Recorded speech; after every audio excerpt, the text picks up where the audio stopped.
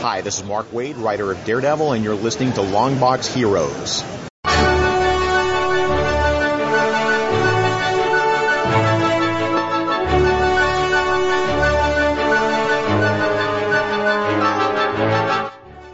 Hello, everyone, and welcome to episode 426 of Longbox Heroes.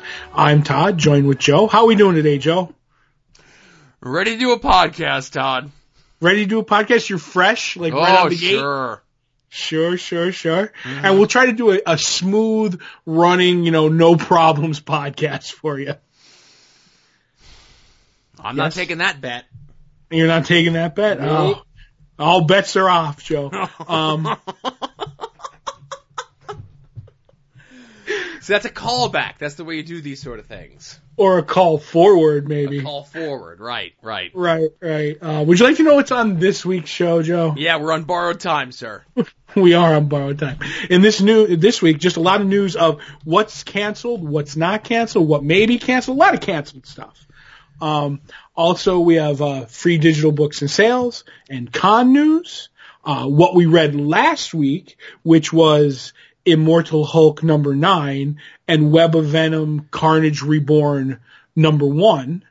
What we're looking forward to this week, Todd's Art Attack, and lots of TV talk at the end. Once again, it's a triple threat. We have Doctor Who, Flash, and Legends of Tomorrow. Right. Did I miss anything? I'm still hanging in there with Doctor Who. Yes, only two more episodes, and then at the end of the year, the New Year's Eve episode. No Christmas episode? I thought they did like a Christmas episode. They do every year. This guy said all the ideas have been done over the years. He wanted to mix it up and do a New Year's Eve episode. I agree. I think it was a tradition. You figure it out. Right. Literally one episode that they did was the Christmas episode was because they were on a planet named Christmas. You could figure it out. Oh, boy. Mm-hmm. So, again, we had a big news week last week. This week, not so much of a big news week. A lot of it is just solicitation stuff and cancellation stuff and funny things from the February solicitations that I mentioned. I didn't get a chance to see them from last week. So one of the unsung books over at Image, a book called Copperhead by Jay Faber, who had done things like Dynamo 5, amongst other things. It's kind of like a old western-y sort of thing with a space bent, new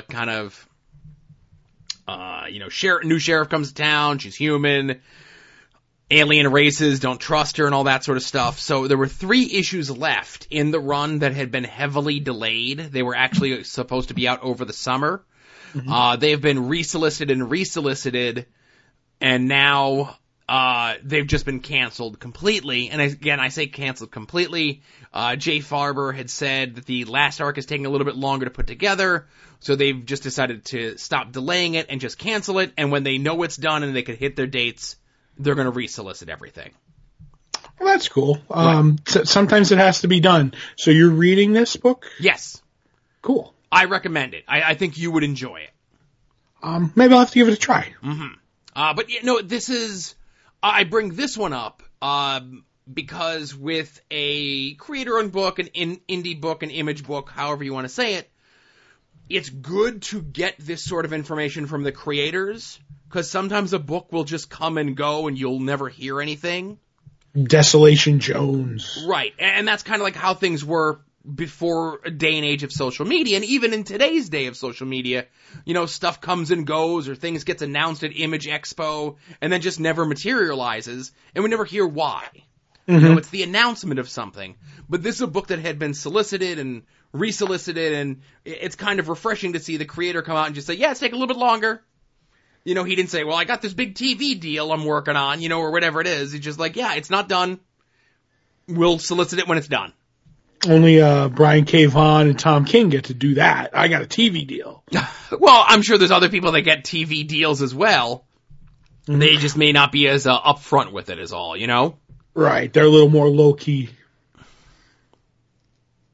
Right, but there's a lot of other creators that I think are a little bit more guilty of this sort of thing. Mm-hmm. And I do appreciate the creators being forthcoming, of course. Now, another book maybe not as forthcoming, was the upcoming that ads were in this month's DC books for the upcoming Batman and the Outsiders thing. Right. Where the tagline is, "They have a mission, but don't tell the Justice League." Which I think was the tagline for the early 90s syndicated show TNT. Where Mr. T played a lawyer. But then at night he was a crime fighter. Was that a real show? That was a real show, Todd. Next you're going to tell me Muhammad Ali had a cartoon. I think I know Chuck Norris had a cartoon, and I know Rambo had a cartoon.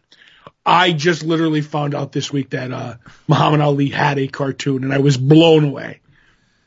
You know Gary Coleman had a cartoon, right?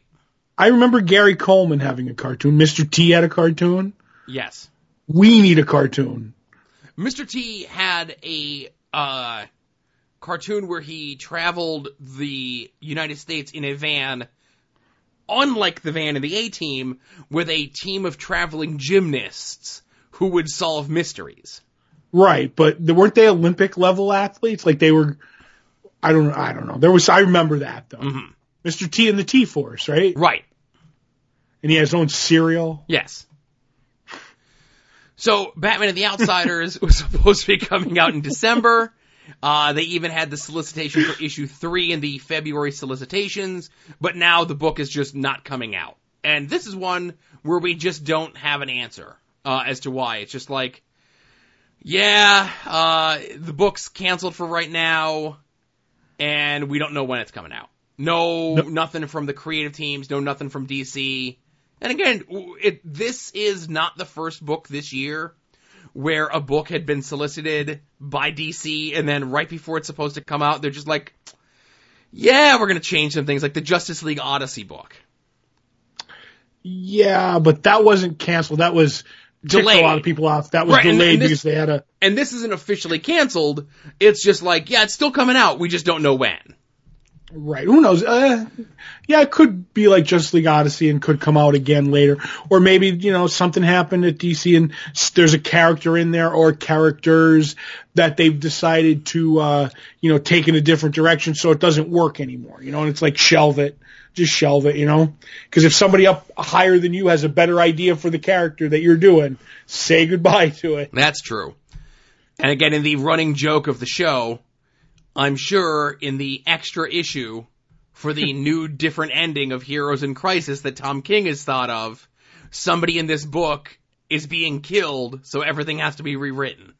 I would not doubt it. Mm-hmm. Right, but again, they were saying that parts of this was supposed to spin out of Metal, out of Doomsday Clock, out of Detective Comics. I don't know. Remember a time when we just had our 2 Batman books, Batman and Detective? They came out twice a month, and that's all we needed. Yes. And then Legends of the Dark Knight came out with the yellow cover, the different neon covers, when it was the first new Batman book in 60 years. Ongoing. Remember that? Right. Well, what was there was a 4th one, wasn't there? A 4th Bat book? Like Showcase technically was a Batman book. I don't think it was. The other Batman book was The Brave and the Bold. The Brave and the Bold was like a Marvel team-up. It was Batman with anybody.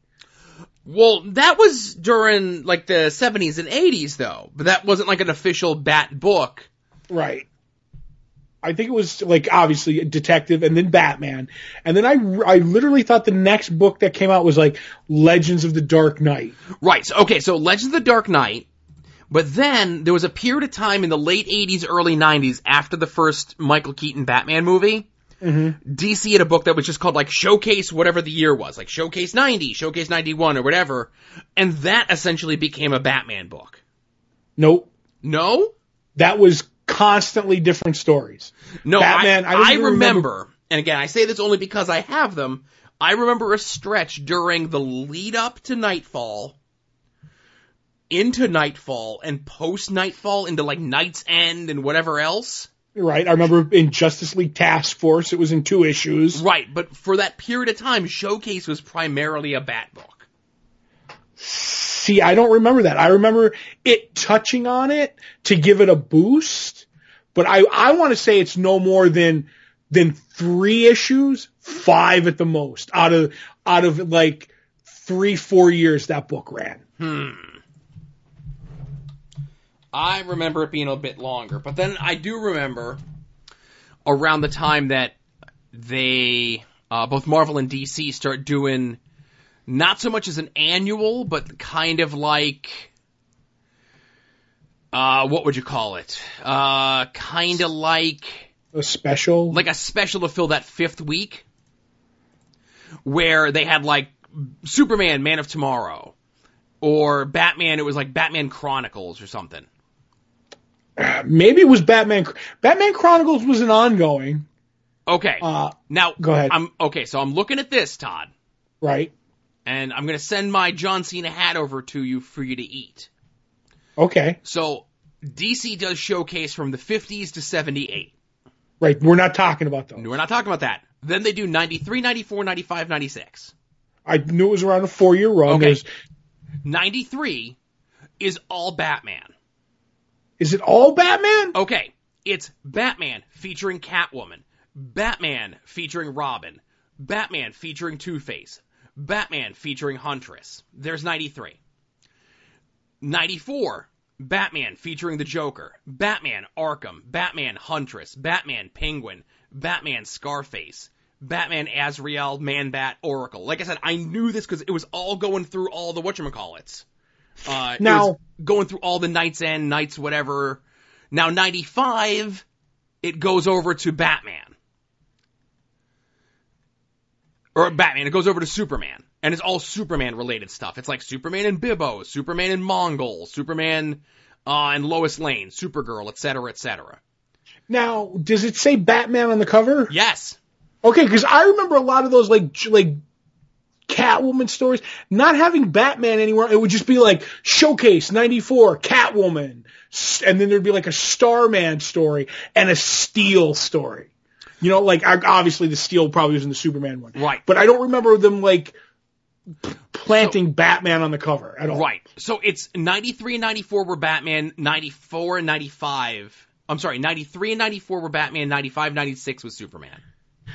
Okay. So that was your 4th official, unofficial Batman title. I don't know. Maybe. But no, so and again, it would be things like, I'm just looking at like the Azrael issue, right? Right. So the Azrael, it's a giant bat insignia on it. Real big on the cover, it says Batman and Azrael. Real small on the cover, it says 0 Hour and Black Condor. You mean Black Condor? I don't know. I think Black Condor was a bigger character than Azrael at the time. Oh, for everybody was a bigger character than Azrael at every time. He's still a thing? Right. So then the Penguin one, it says Batman Penguin, and then real small it says Terror Smith. And you know what? I want to say that like they were using the Batman headline, and he probably like walked through a panel in that. Oh, it was I'm sure. And it was a Penguin story. That's probably what's in my head of what they were and why they weren't, like, you know, Batman stories. Right, but they were, Batman was hot, so, like, let's trick people into buying our book because Batman's in it. Right, and I would even say he might not even be in half those issues. Mm-hmm. Not even, like, one panel. Just, like, just slap his name on the cover. Yes. And then just a side note as to more DC cancellations. The Scott Snyder, Greg Capullo, Death of the Family saga. Right. They did it because that was the one where it crossed over into all the other Bat books that were going on at the time. They were going to do an essential edition where it was everything all collected together in one big edition. Right. That got canceled. Was it one of the, was it an omnibus or like an essential? It just says essential edition. Okay, because I know how their track record would omnibus. Oh, so. Yes. But it was like issues like 13 to 17 of like whatever all the Bat books were at that time that were crossing over with that weird die-cut cover gimmick. Right. Yeah. The Joker masks. Yes. Remember the Joker's daughter? She's coming back, I think. Well, in that 3 Jokers book, I'm sure she's going to be the surprise mystery 4th Joker. I think she's in Nightwing right now, but anyway. Anyway, one last bit, and there's a bit of a follow-up from last week's episode. We talking about the February solicitations. Now, obviously, if you go and you look up the editions online that were publicized through a variety of websites, you'll notice things are missing, especially if you get your print copy at your comic book shop this week, because Image is soliciting the first trade, collector's pins, and t-shirts for the new hit Image series, Dead Rabbit. I'm sure they'll be out very, very soon. Now, again, I know, as we discussed last week, due to the lawsuit with the bar in New York City over the trademark, because they would do like their cocktail menus as a comic book, that book has just got scrubbed from existence, but I guess that happened too quickly before previews went to print. So do not be alarmed when you see all that stuff in there. The lawsuit is not settled. We'll probably never see issues 3 and 4 of that book. Which makes me sad. But I will say this, that probably makes that print issue of previews a collector's item. Ooh, I'll probably get $1 million. Can you CGC a previews? Now, remember in the day, you would get like not like the full-size previews, but you would get like those preview editions of books, and those I know sometimes will go for a big fetch a penny.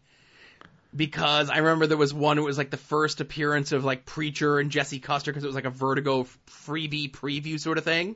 Yes. But I could have swore there was at least 1 or maybe 2 previews where they did like, it was like the first 4 pages or the first 6 pages of some Image book. And then something happens where the Image book hits big, and then retailers were trying to peddle the issue of previews as the first appearance of whoever that character was. That happens all the time, I think. Now. I have a vague recollection of that. Yes. And isn't there one famous, isn't there a Sonic the Hedgehog, preview in a comic that's, expensive? And then I know there was, a Sonic the Hedgehog comic in a game that's expensive. But yeah, people are always looking, retailers are, and, our retailer's pretty good, but the retailers are always trying to find a way to make money on what they have, laying around. It's there was a panel in here, for an ad for so-and-so. So technically it's the first appearance of Jesse Custer, So it's crazy, some of the shenanigans people try to pull to, up the price of certain comics. Right. So what the Sonic the Hedgehog thing that you're talking about was something that was put into, it was an advertisement to advertise the game. Okay. It wasn't like an actual comic, but it would be bound inside other comics. All right. Specifically, comic books from late 91, and then it was an issue, a UK gaming magazine. I think there was actually Justice League Europe 2 was an issue that had it. Yeah, Justice League Europe 33. 33, my mistake. Right. So, that is one, the UK, video game magazine, and then the actual promos themselves, can fetch, if it's a CGC graded copy, of course, can fetch upwards to $1,000. I have a guy who knows all about that stuff. We'll have to ask him. Yeah, he doesn't, that guy better watch himself is all I'm saying. I don't know, I hear his yard sinking in, but that's neither here nor there. I'm just looking to see if there's any other good ones here on the list. There was the Death issue 3, Death the High Cost of Living, where the pages were out of order or something. There's a whole bunch of Sandman stuff, related stuff. There was Death the High Cost of Living, that pages were out of order. There was 2 issues of Sandman where the pages were out of order, right. I think, too. Because shocking Joe, I have both versions of those Sandman issues. I went out and bought the messed up one and the original one back when they were coming out. So I'm trying to think of other stuff that has mistakes like that. Because there was a bunch around that time, and those things people were trying to get more money for. Misprints, or stuff that got pulped and sent back. Do you remember the famous Sabretooth or the Wolverine or the Sabretooth issue where there's a slur for Jewish people in it, and they had to recall that and get it pulped?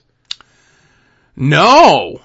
I forget what it was, whether it was a Wolverine or a Sabretooth issues, and somebody and it was the word, it wasn't like he was calling someone in there, it was a misprint, and that's what it spelled out, if you know what I mean. Mm-hmm. Like, there was like gibberish on the page, I guess. I don't really know. A word was in there, and they're like, get rid of that. That's gotta go.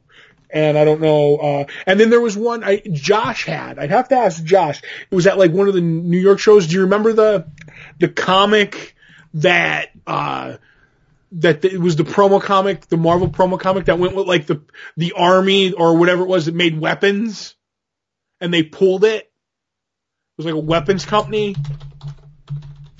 Yes, no, maybe? I do, where it was supposed to be like a convention exclusive-y thing.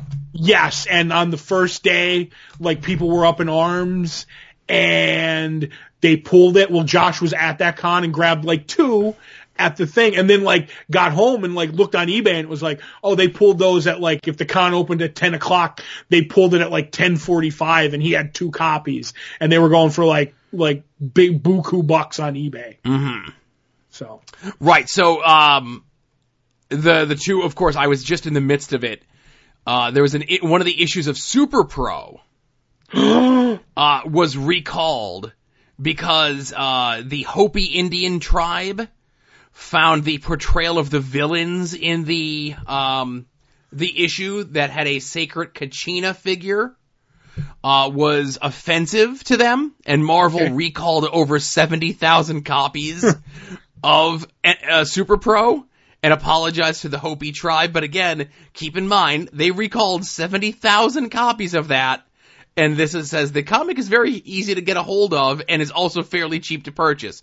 So again, imagine how many copies of Super Pro Marvel was printing at this time. A few. Mm-hmm. But yeah, so the Wolverine one that you mentioned is Wolverine 131, where it misprinted, the ceremony was interrupted by one of our closest foes, the Killer known as Sabretooth. But Killer was typoed as something else. Offensive. Okay, I was on the right path, but yes. You got it. You were right. You were in the ballpark. Mm-hmm. You gave me enough information to do my detective comicking. Detective Comics. Right. Mr. Detective Comics. And again, this, coincidentally, Super Pro, several years earlier, had 70,000 copies of whatever its print run recalled. Wolverine only ended up with 1,000 of the copies recalled. So there's still tons of them out there. Well, maybe they only had 1,000 misprints. I doubt that. So anyway, I like this sort of thing. I like digging into this, but we gotta stop messing around. We got business to take care of, Todd. We do have business. Enough of your distracting me with actual things. I'm not a distractor. When have I ever distracted you on the show besides this second right now? Right.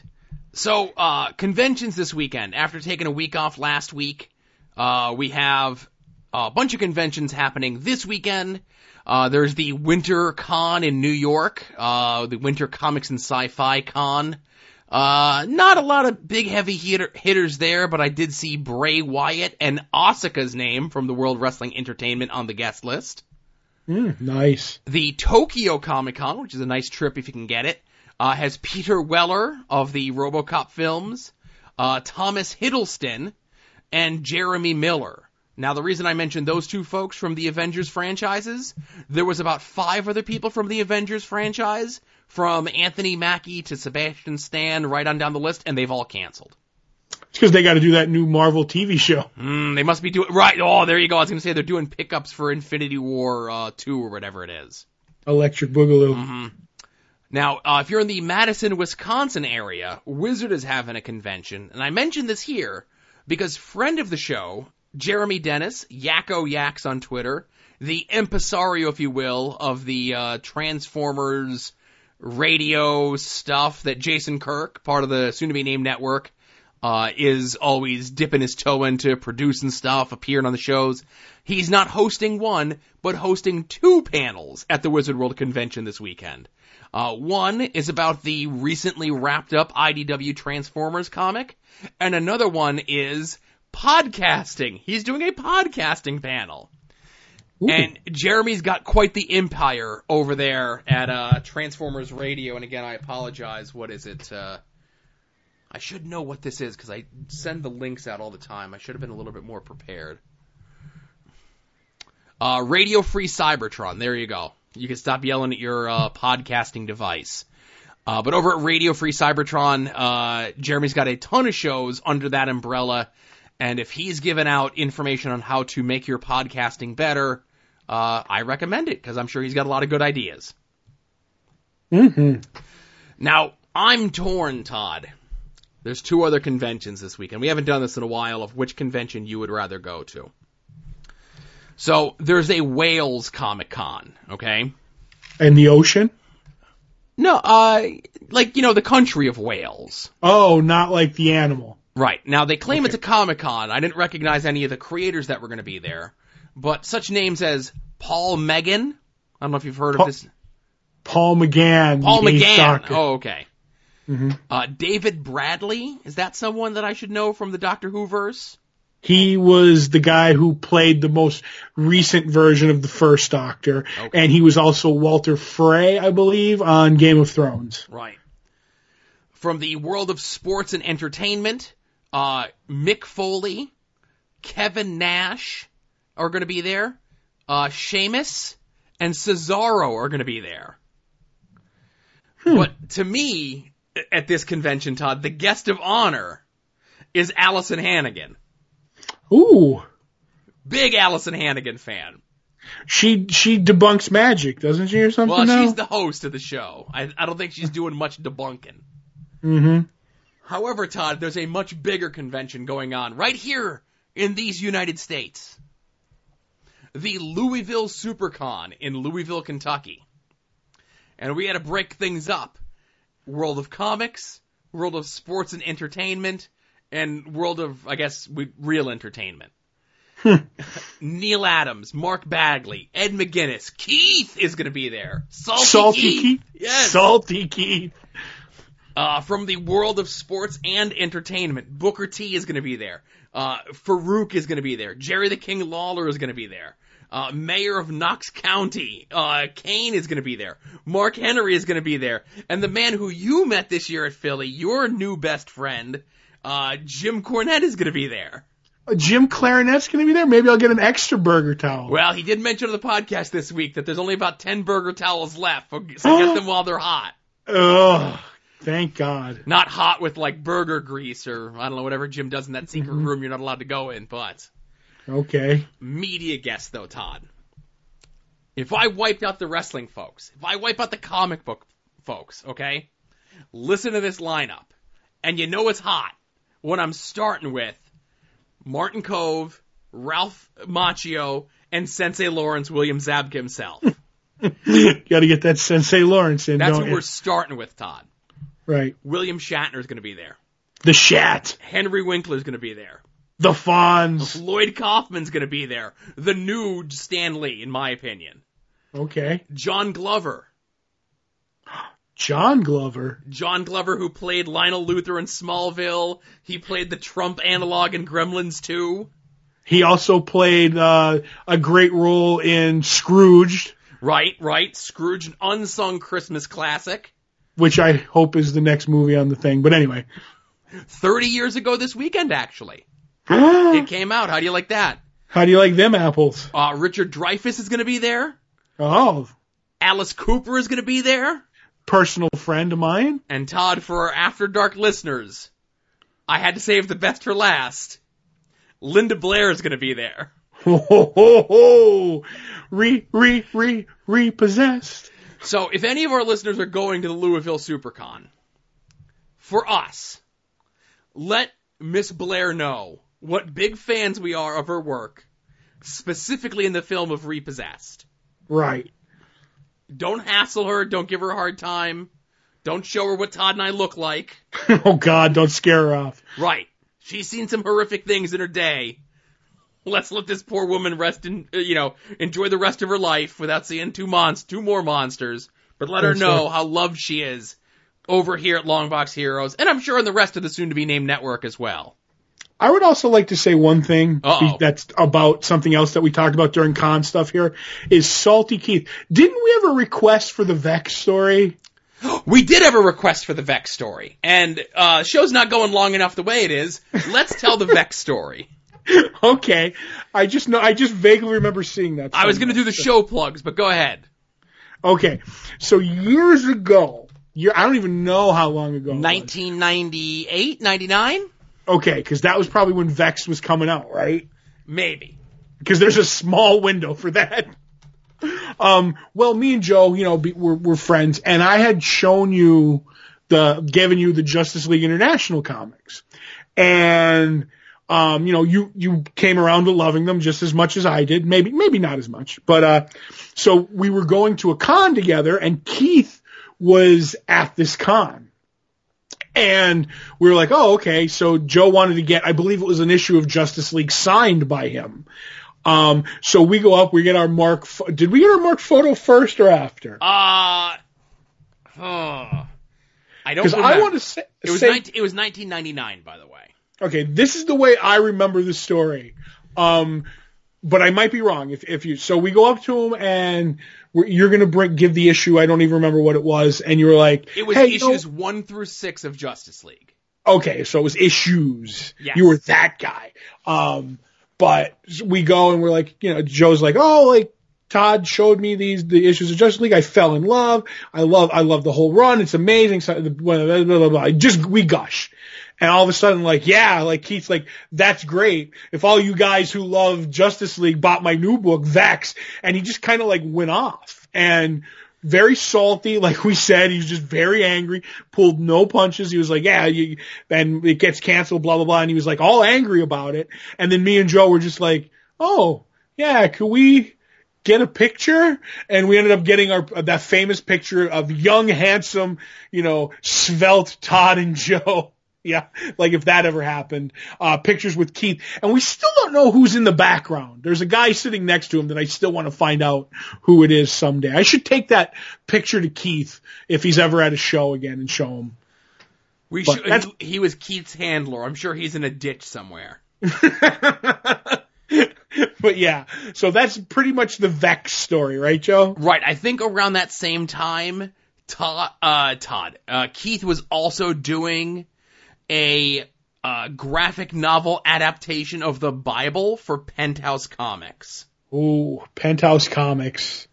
Yeah, I got a story about that sometime. But really quick, Keith was very salty that time because Vex hadn't sold. But the next time I met him, when he was a very happy man, but for some reason that was around the time Marvel was doing Annihilation, and he was doing a lot of those books, and he seemed to be on top of the world. He was slightly happier then when I met him. Wasn't as salty. But again, he's an older gentleman. He has every right to be salty. He was. And then I met him this year and got a sketch off him. He was still salty, but very, very nice. I would have gotten the Mark picture with him again. Oh, if you were there, we tried to get you to go, because we were going to reenact that picture. Right. And you couldn't go. You were too busy yelling into a mic about men throwing each other on the ground. And I couldn't grow my hair out long enough to replicate the length of my hair in that photo, or get that Texas Chainsaw Massacre shirt that I'm wearing in that photo. I believe I'm either wearing a Joker Mad Love short or a Death, the High Cost of Living t-shirt. I don't have the photo at my fingertips. I have it somewhere on my computer as we're talking. It'll happen. Right. So yeah, Keith was kind of at a low point in 1999, and he didn't want to be reminded about his glory days from 13 years prior by us two schlubs. Right, and we are schlubs. Yes. We were schlubs then, and we're schlubs today. Who wins this battle? Keith, I think, has won this one. Pretty much. Yeah. Comic-Cons were different back then, man. Oh, yes, they were. Mm-hmm. That was New York Comic-Con, right? I believe so, but it was a different New York Comic Con. Oh, okay. That was the one that was either in the Penn Plaza Hotel, or that was in the basement of a church. Penn Plaza Hotel. Okay. I would have remembered being in the basement of the church. Yeah, because that was when New York was moving all around, and then it found Penn Plaza, and then it couldn't call itself the New York Comic Con anymore, so it became the Big Apple Con, and then New York Comic Con is today what it is, if that makes any sense. It does. It changed. A bunch of cons tried to get that New York Comic Con title. That illustrious title. Ugh. It's called, well, no, that's, if you said belt, I would have had to correct you, but it is called the title. The strap? Yeah. So, back to the plug, soon-to-be-named-network.com, soon-to-be-named-network.tumblr.com. Anytime any of the shows in the network of our friends or like-minded individuals, etc., have their shows go up, or they remind me when they're on other shows, when Jason appears on the Radio Free Cybertron shows, or when David appears on the Clark's Minute that is coming up any day now. And, hey, I might have an extra podcast appearance coming out this week as well. Really? Mm-hmm. Tune into At Odds with Wrestling this week for more information about that. Oh, cool. Hey, if you like wrestling from 2003 and people doing moonsaults at the top of cages, then this podcast appearance will be for you. Ooh. But of course, this show, Longbox Heroes After Dark, where we discuss the 1984, what should be cult classic film, Johnny Dangerously. Podvocacy had their new pre-show drop today, late last night today. Wrestling on the Edge of Forever will be coming out when this is probably in your ear holes. Profane Arguments, Puzzle Warriors 3, and since the other shows on the network don't do anything, I want to give a special shout out.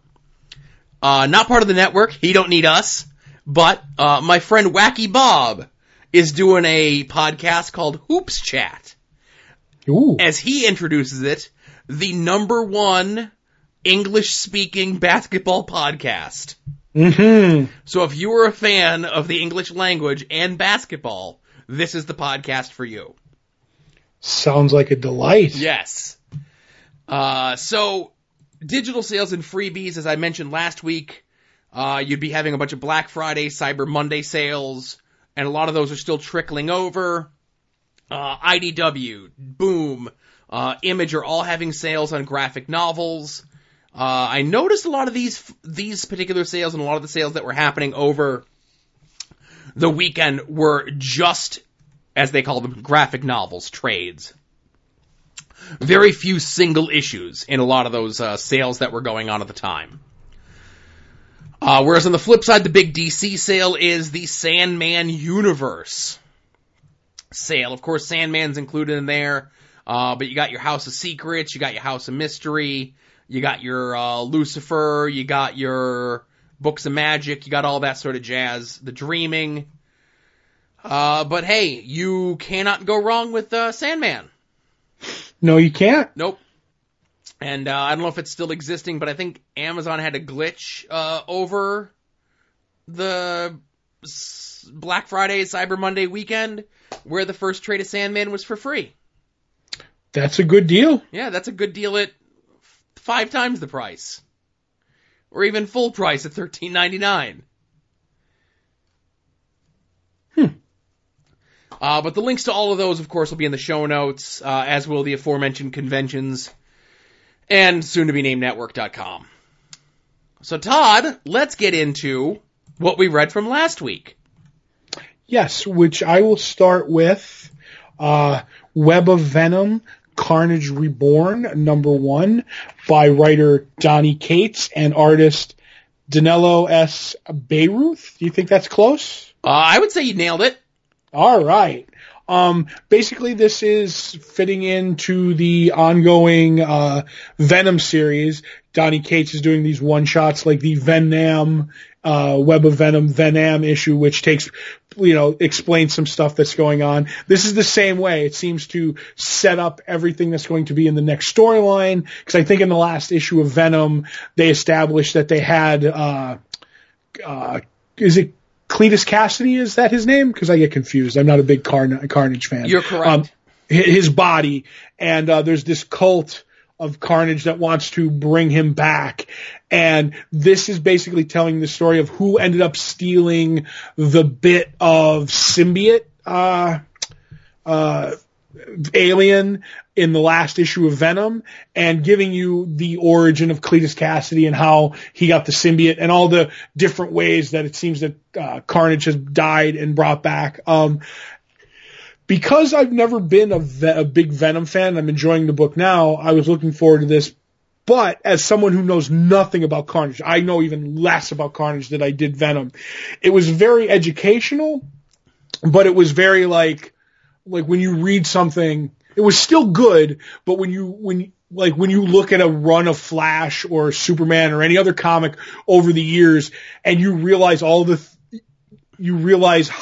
things that they do to a character, it becomes very soap opera-y. When you see a character who was created in 1992, and you have essentially 32 pages of story issue dedicated, where you try to cram everything that this character has done over the last 20 almost 25 years or whatever it is, and you see it just all like page after page after page, you're like, boy, there's a lot of bad ideas. Yeah, it's like, here's Carnage when we ripped him in half and threw him into space. Here's Carnage, when... And here's how he got better from that. Right, and then it's like, oh, here's Carnage, when he got infected with something, and here's how he got better, and here's how this, and here's how that. And I'm kind of like, wow, that's a lot of information, and when it's all presented at once, it's kind of ludicrous. But in the end, it's information I think I'm going to need, not all of it, but for the upcoming storyline. So it was a push. I didn't love this book. I didn't hate it. I just felt it was something that is not going to be throwaway, but it's not going to be like I have to do a dissertation on this book to figure out everything that's going on, if any of that makes any sense. Right. So Todd and I have spoken before about different Heroes Rogues Gallery. Uh-oh. And I don't want to open that kettle of fish right now. It's no time for fish math here. Oh boy. But Carnage is essentially Venom if he was more extreme, right? And once you get out of that basic premise, it's a very thin character. He's a dangerous character in the kayfabe universe of the comic book, but it's like, hey, you like Venom? What if he was more stabby? That's what Carnage is, right? What if we put the Joker in a symbiote outfit? Right, and that's right. There you go, perfect. And then Batman has done the same thing more or less multiple times with the Joker to much greater effect. But there's a lot of people who were fans of comics in the early 90s who still have a very big affinity for Carnage. And I feel as though, Donny Cates did that issue over the summer of Venom, where he kind of did the same thing he did here with Carnage, but for Venom, but kind of gave it a little bit more gravitas, because Carnage is and has always been one guy with this one symbiote. Whereas Venom has been a couple different people, at least 3 that I could think of. Eddie Brock, Flash Thompson, and I think Mac Gargan, Scorpion, was in there for long periods of time. Mm-hmm. Donny Cates did that issue where it was like, here's all these bits from Venom's history, but here's me explaining how it all makes sense. Whereas this was, here's all these crazy things from Carnage's history, but he got better. Right. And this, while called Web of Venom Carnage Born, really should have been just the next logical issue of the Venom series, because it fits right in, and as Todd mentioned, it leads right into the next story arc. And I don't think this is spoiling anything, but we saw in the Venom book, Venom, with the help of the aforementioned guy who had the Venom symbiote in Vietnam, they took on that big giant Venom dragon thing. Mm-hmm. And Ultimate Reed Richards is trying to figure out what all that is, with all the helix and the things that are imprinted on the Venom symbiotes and all that sort of jazz. But what we learn from this issue and the previous issue of Venom is any time that the symbiote touches you, even if you're separated from the symbiote, there's still a little piece of that in you. Carnage wants that full power of that dragon Venom, So now he is going to go through the Marvel universe of anyone and everyone who has touched and is touching a symbiote to get that piece out of them, so he has ultimate Venom power. Right. If that appeals to you, then check this book out. If you've been enjoying the Venom book thus far, I think that this will appeal to you of what the groundwork that Donny Cates has laid out for this character.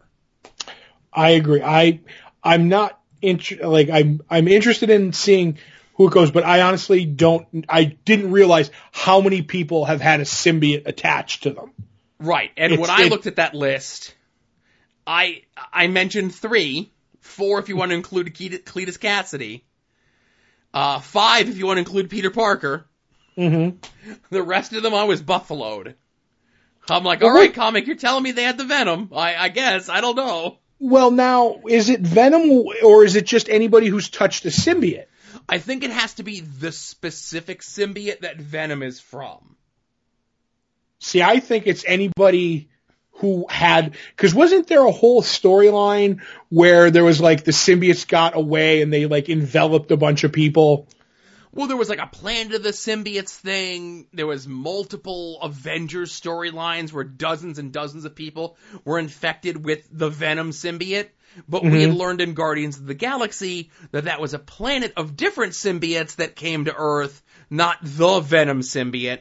And then we learned in the Donny Cates thing that all of these came from the one Grendel, Dragon, etc., Big Daddy Venom, which is what our Venom, Eddie Brock, is the descendant of, not so much all those other ones. Okay. You're more of the Venom expert. You're the symbiote guy on this show. I guess. But I'll take it. Okay. So the other book that I think we both read was Immortal Hulk number 9, written by Al Ewing, with art by Joe Bennett, the Hulk stuff, and Martin Simmons, the Absorbing Man stuff. So we pick up from the last issue where the Hulk escapes from that facility where bits and pieces of him were kept in a jar. He is drawn back to the site of the original bomb testing where he became the Hulk. Obviously, because something had possessed Walter Langowski, I think. The Sasquatch that looked like the Hulk's father, which has been a more ongoing thing with the Hulk lately, and I say lately over the last 15, 20 years, where he's constantly haunted by his abusive father. Mm-hmm. So, he goes back to that, where he can be more in control, and while that's going on, the Absorbing Man is recruited by that same group that had the Hulk underground, and they're going to test a new strain of gamma radiation on Absorbing Man that is going to allow him to absorb gamma radiation. In addition to, anything else that he touches, he becomes, the consistency of, now he can also absorb and keep the gamma radiation from the Hulk. And they set up for a big fight, and the fight doesn't end in quite the way I expected. Mm-hmm. This continues to be a great book. As we mentioned last week, that cover is striking. I defy you to see that cover on the newsstand, comic shop, or wherever it is that you get your comic books, and not just be pulled in by just the stark contrast of the red and greens of that cover. And here it is around Christmas time as well. I think they knew what they were doing with this. I probably did. But we talk all the time about this book was initially sold as a horror book, and we talked how it was more of a, you got your psychological drama, you got your crime stuff, you got all that sort of stuff. This one is kind of more straightforward superhero until that last page, Todd. Yep, I agree. And I think they're establishing that the thing that was in Sasquatch that's in Hulk now is taking Hulk thinks it's taking the form of his father, but it's something else. And we're starting to be led to believe that it is something else. And like you said, that last page kind of is indicative of that. But I'm with you. This was more superhero-y of it. And it was cool to see Creed as Absorbing Man and the things that he's going through and discussing his relationship with Titania. I don't know how to say her name. I get confused on that. But I like, they're establishing that his girlfriend's off doing her thing and he's a criminal and his pride was too big. And I do think when all this is over, we're going to see the 7 deadly sins played out now. Like his is pride. Hulk's is obviously the wrath. I'm wondering if we're going to get a what's in the box kind of a thing. We're going to do the 7 with the Hulk. I'd like to see that. I like that idea. I never kind of put that together. I'm thinking like Sasquatch's was envy because he wanted to be the like Banner and the Hulk because he was so famous. So he was doing all the gamma experiments, and now we have pride in him. And like I said, obviously Hulk is going to be wrath at any point. But I don't know. I just have this weird prediction that's where this book is going. And again, I love that idea. And I don't follow a lot of people talking about books online or nothing like that, and I can almost imagine that someone else has thought of that, but I'm giving you credit for it as the first person to think of it. Oh, cool. Because honestly, I haven't seen it anywhere else, you know what I mean? Right. Now, I do want to also point out here to read this to you, Todd, if you remember from the big battle. Right. As, Absorbing Man attacks, Hulk dodges out of the way of the wrecking ball. There's some quotes from Rocky IV in there. Hulk punches him and then notices that every time that he hits him, that it's hurting him. And then we get some interior monologue from the Hulk of I'm in trouble. Can't even block his dumb ball and chain. It's draining me like I drained Linkowski. That can't happen. Not to me. Look at this jerk. I know how he sees this. He's the heel, turn face. The guy who turned it around. I'm like, it's wrestling vernacular in my comic books. I love it. I know. As soon as I read that, I was like, son of a... I was like, Joe's loving this. And I'm like, I just want to see, like, I'm being drained, like the crack in the, the universe that the TARDIS uses for fuel. No, nobody. Like, that's what I want to see. Go read your Dan Slott comics for that. I probably just Googled this because we said his name. Right. So yeah, Immortal Hulk was good. I liked it very much. So let's get into what we're looking forward to this week. Mm-hmm. If you head over to longboxheroes.com, every Tuesday around 5:30 Eastern Time or so, we put up the pull post, which is a link to all the books that are coming out this week. However does you get your books, be forewarned, be forearmed, know what's coming out this week. No mistakes this time. The two things that Todd and I are doing here is one, of course, as we always do, attempt to guess what the other is most looking forward to coming out this week. The other, the running dollar tally of how much we've spent on comic books in the calendar year 2018, and only the calendar year 2018. We ain't doing that again next year. Or ever again. Todd is still behind with 4. I have a margin of 4 over Todd on correct guesses. Mm-hmm. So I defer to you as starting the show for the first guess. Is the book you're looking forward to most Heroes in Crisis? This is number 3? It is Heroes in Crisis is number 3. And I think the book that you're most looking forward to coming out this week is the DC Nuclear Winter Special Numero Uno. It's pronounced nuclear. It is. That's the book I'm looking forward to most. Yeah. It's only taken me 7 years, but I've learned that any holiday special is going to be tops on your list. Right. It takes an interesting reason to knock that loose. Mm-hmm. Right. Very rarely is that not what it is.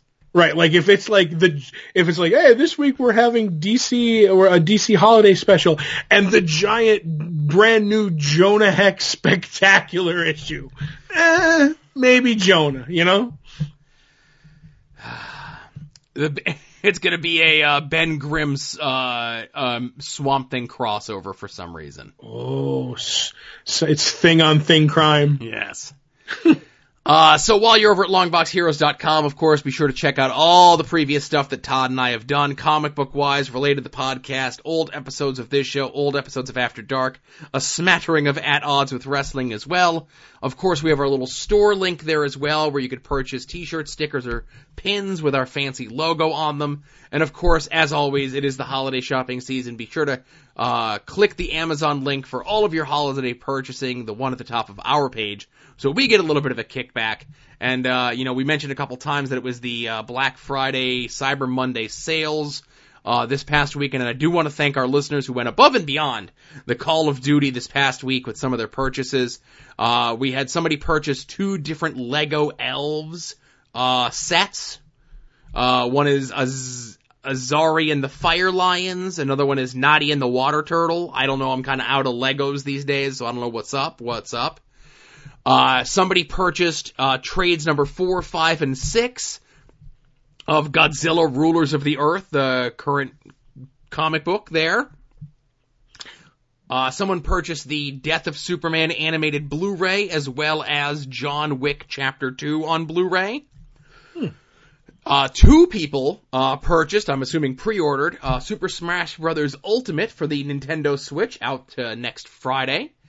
And someone purchased not 1, not 2, but 3 LG Stylo 4 phones. And while I've already thanked that person privately, again, thank you very much for making our 2 months from now Amazon check a little bit brighter, and also your kids' Christmas a little bit merrier as well.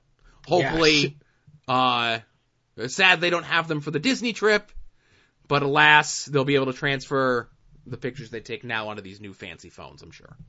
Sounds like they can. I don't know how phones work, Todd. I don't even know if phones work anymore. So, Todd, did we have any art attacks this week? Yes, we did. Tristan Crocker, Dirt Eep, contributed a Bob Nobarini Poison Ivy sketch from a Batman day long past that he came across cleaning. And I just have to say, I love this sketch. It's a sketch that when I didn't click on the picture, all I got is the little bit on Twitter. I was like, that sketch doesn't make any sense. And then I clicked on it, and it's like this beautiful Poison Ivy that's like minimalist, but in like a lot. I don't know how to explain it. It's just, there's a lot done with very little in here, and those are some of my favorite sketches when an artist can pull that off. Right. So, as you had mentioned, minimalist. This person did this with 2 crayons, a red crayon and a green crayon, and they made a work of art. That is the sign of a true professional, that they can make something look so good with limited materials. And and Tristan Crocker, obviously, Dirt Eep Part 2, from the same Batman day, had a Doug Chappell Red Robin sketch, that's done in crayon. And I like that one too. That's a cute little, quick, version of it. And I think they did a great job. It's like a Mad Magazine version of Red Robin. There you go. Sergio Argionis. Is that how you pronounce his name? I bet you nailed it. All right. I bet you I did. Right. And then I contributed my last piece of art that was around New York Comic Con. It wasn't from New York Comic Con. This was a mail order commission that I say in the tweet came literally while I was away at New York, and my brother was checking the mail for me and left it on my kitchen table. So when I walked in, I had bought all that really expensive art, and then I came home, I was like, oh, I can't have one more piece of art. I'm so broke. And then I'm like, yes, I can. There's one on the table. And it was a Keith Pollard, mutated Thing. He was the one who, was drawing Fantastic Four at the time when they made Thing the Pineapple Thing. And when he was offering up mail order commission, I was like, there's only one character in the world that I want to get from him. And that was the version of Ben Grimm that I wanted. And I think he did a pretty fantastic job on that. I agree. That looks awesome. Any, as you say, Pineapple Thing is always a beautiful thing for me. Mm-hmm. Yes. It's a beautiful thing to behold. Mm-hmm. So, I think that covers that end of the show, eh? I think so, too. All right, so we're going to get into some TV talk here. If you did not watch last week's episode of The Flash, or the most recent episodes of Doctor Who, or Legends of Tomorrow, we bid you adieu, and we'll see you all here next week. Episode 426 in the books. And I'll take a second here to blow my nose before we get into discussing some TV. Oh, he's going to use the mute button, everybody. I bet he used it because I didn't hear it. My mute button is temperamental. Sometimes it works and sometimes it doesn't. Oh, I was hoping to hear the horn as you were blowing your nose. Right. So, let's start with The Flash, if we could. Sure. So, What do we got going on in The Flash? This felt like a... what's the best way I could say this? Filler? A filler episode. There you go. So we get the continuation of trying to find Cicada. Everyone kind of breaks up into wacky mismatched teams. Ralph goes with Cecile. Nora goes with Iris and Sherlock Wells.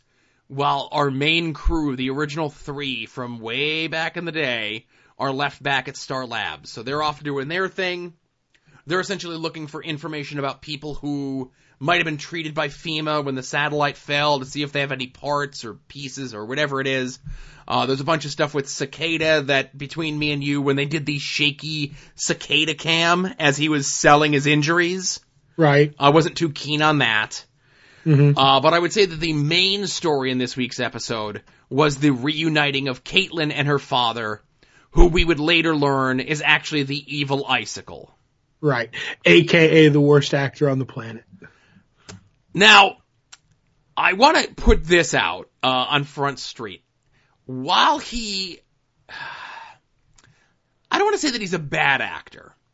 He's definitely got a different acting style than the rest of the folks on this show and the rest of the folks on the other shows that we watched this week. Right. Bad.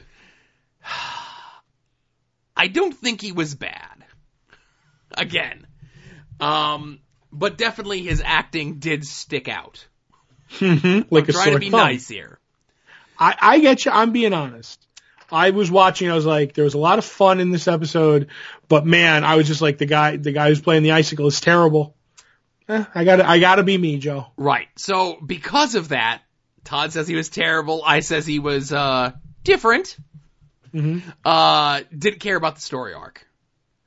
I like Caitlin. She's fine. We get the revelation that they figured out how the Thinker was able to cut her off from Killer Frost, and she was able to bring that back due to a mental block. So now she's going to be able to be Killer Frost, or at least she'll be able to communicate with Killer Frost. If that's what we get out of this episode, then so be it. Other than that, not much else. Right. Other than Nora and Iris are starting to bond a little bit. We got Right. that last episode. I can see them maybe setting up something for like the mid-season break to break this bond that they now have. But other than that, you know, things can't get too cozy for Team Flash before they get too worse for that mid-season break. Right. But Flash was just okay this week. I agree. So let's move on to Legends of Tomorrow. We get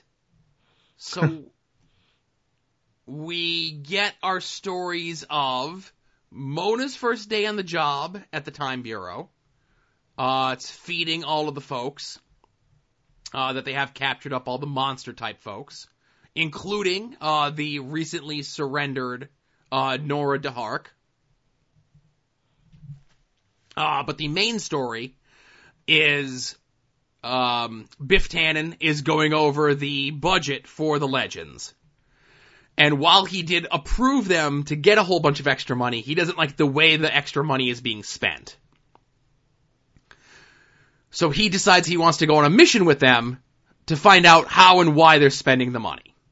Mm-hmm. So they decide to try to pick an easy mission, which is going to the Roaring Twenties, to find a Minotaur or a Mantar or a Minotaur. Nobody pronounces it the same from scene to scene. Right, because British people pronounce Minotaur different. Right, and then we get the whole thing of them trying to hide the shapeshifter girl who looks like Amaya. Amaya from Nate, and that lasts about a minute. And they have some uncomfortable time together. Good episode. Again, felt like a little bit of a filler episode. I do have to bring up, of course, to you, as other people actually have brought up to me in regards to this episode. When Biff Tannen is going over the line items of what the Legends spend their money on, one of the things he mentions is the costumes that they wear to go on their missions. Oh, the wigs. Now, one, I wish he specifically cited the wigs and tiny hats. Right. But it was like $11 million for costumes, $3 for wigs. Oh. But hasn't it been previously established in this series over the last 4 seasons that Gideon can just make out of thin air whatever outfits that they need? Right, but maybe they can, but they cost a lot of money to do that. Because she says something like, it's like sentient costume making or something. So I'm thinking that has something to do with it. I don't know. But my favorite bit in the whole thing is when Nate figures out how they have to beat the Minotaur, and he's like, yeah, well, you have to soothe it with music, and he's like, well, why are you holding a lute? And Mick's like, lute? Is there a lute somewhere? And he's like, well, it's more of a lyre, and Mick's like, everybody's a liar, and I'm like, oh my God, this is a Mel Brooks movie at this point. There was another scene where Sarah just kind of acknowledges the premise of the show, where they bring Biff Tannen onto the ship, and she's explaining like what her duties are and what they do, and it's almost as though she's like looking directly into the camera and explaining the premise of the show. Yep. Mm-hmm. And again, this was a light and fun episode of Legends of Tomorrow. I ask for no more. I ask for no less. There was little storyline progression in what I think is like has been the main through line of the episodes, which is all the John Constantine stuff. Right. Except for now, what's the head of the Time Bureau's name? Biff Tannen. No, he's the lady. Ava. Ava was bonding with Dark because like she was coming to realize that she's maybe not the evil person because they're stuck in the room, and we're starting to see like Dark turning and stuff like that. And what's the girl's name who feeds them? Mona. Mona, who I think is a red herring. I think she's the antagonist this season. You still think so? I do. I don't think it's Biff. I think Biff is going to turn out because he's Nate's father. He's going to be the okay person. But I think Mona has something to do with, because she knows, like, her excuse is I read a lot of books, but I know all these magical creatures. Well, we got the thing at the end of the Thanksgiving episode where Biff Tannen calls to like some mysterious person to say like, we've got more of those monsters that you wanted.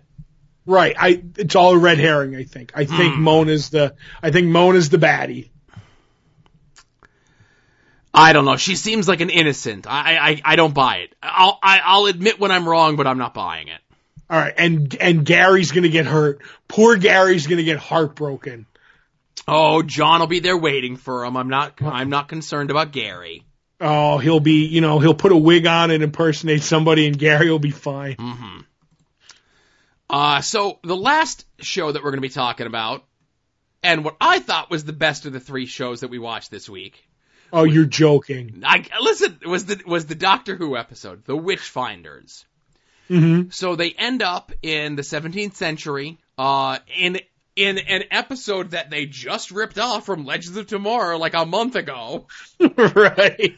Again, I say Legends of Tomorrow, the originator, but I can't blame Doctor Who. Copy an A, get an A. You know, you gotta follow in the footsteps of the best. Wow. But anywho. Any Doctor Who. Any Doctor Who. So they come upon this, and of course there's witches being, drowned and everything. The typical nonsense when it comes to witch things. And the Doctor shows her gimmick to the woman in charge, and it says that she's the head witch finder. So that's how they kind of get on the inside to try to figure out what's going on. The woman that was killed, her daughter or granddaughter is related to this woman, and, there's a mystery there. But then, what saves this episode, Todd, is when King James shows up. And as soon as I heard him start talking and acting, I'm like, I found Joe's new favorite Doctor Who character. Oh, Todd. Delightfully played by Alan Cummings. Nightcrawler. A master thespian and Nightcrawler, both one and of the same. A true joy, Todd. I hope this was a backdoor pilot for his ongoing show. There is rumors that he's going to make more appearances during her run. Oh, Todd. I'm not saying the next 2 episodes. I was going to say, there's only 2 episodes in a New Year's Eve special, Todd. But whenever they've had royalty, like in the past, they've made multiple appearances. Like they get to know that Doctor a little bit. But I'm hoping, like, there's one scene where he comes running down the path yelling, I don't know if it was witchcraft, and I'm like, Joe is like, this is the greatest TV show ever right now. That is the sort of acting that I savor, Todd. Don't even give me a knife and a fork. I'm scooping it up with my hands. How did you find the acting? I moved the potato and there it was. But it's discovered that it's not really witches, of course. It were a bunch of ancient aliens, not the ones from the History Channel, that were sent here thousands or millions of years ago, were imprisoned in this tree on this hill, and the woman, the lead antagonist, went to go cut the tree down because it was ruining her view. That freed them, and they infected her with whatever the muck that they're made of, or whatever it is. So every time that these witches would appear, they would seemingly, to the townsfolk, be attacking this woman. But it's not that they were attacking this woman. She was their leader, and she was doing everything that she could do to try to fight off whatever this was, the evil. But then she decides to let the evil encompass her. And at the end of the day, they take bits and pieces of the tree that they were trapped in, and they're able to exile everyone. And they explain to Alan Cummings, King James, that you saw a bunch of stuff here today that you're not going to believe, but we saved you, so keep your mouth shut, eh? Right, and he promises to do that. And I guess that's why believe him. Right, well, we never heard, we've, because they say it's not in the history book, so he must have done what they said. Besides Alan Cummings is the King James, which I was like, this is fantastic. This is why I love Doctor Who. I have to admit, this is one of those good episodes where there's all these clues, and in the end, they all make sense. Do you know what I mean? Like, yes. There's little bits and pieces. She's like, well, why did she have an axe? And it's like, oh, to defend herself, plus she cut the tree down. Why did this happen? And it's like, as you're watching the episode, you have no idea why, but in about 10 minutes, it makes a little more sense. In another 10 minutes, it makes more sense.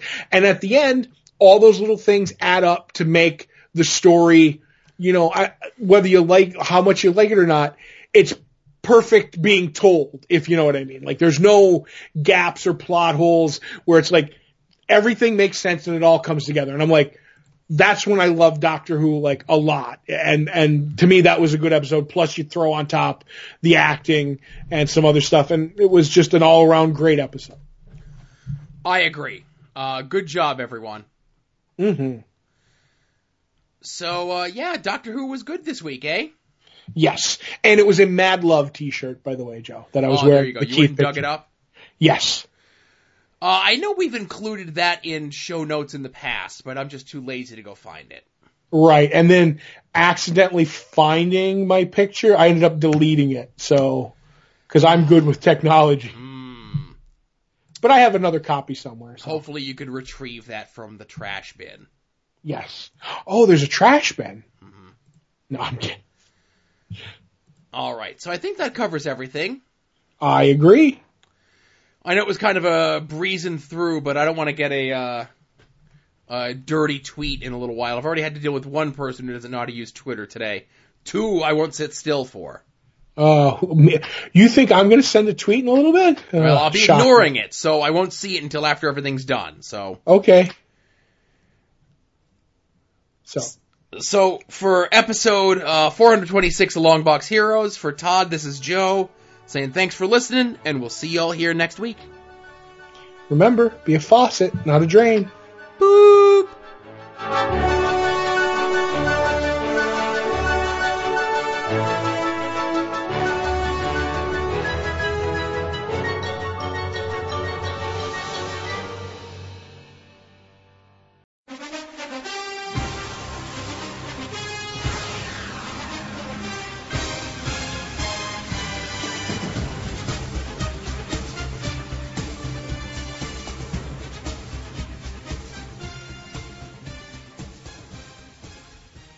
Hello.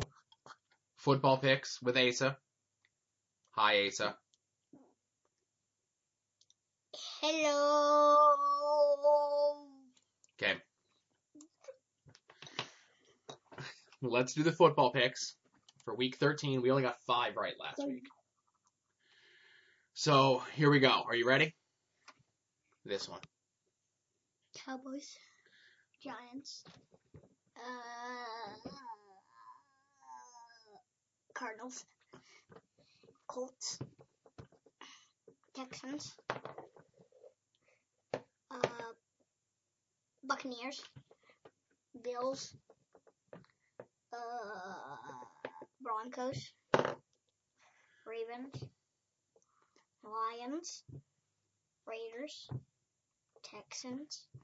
Titans. Alright. Vikings. 49ers. Steelers. Eagles. Easy. And we're done. All right. Hopefully we'll do better this week than last week. Thanks, everyone.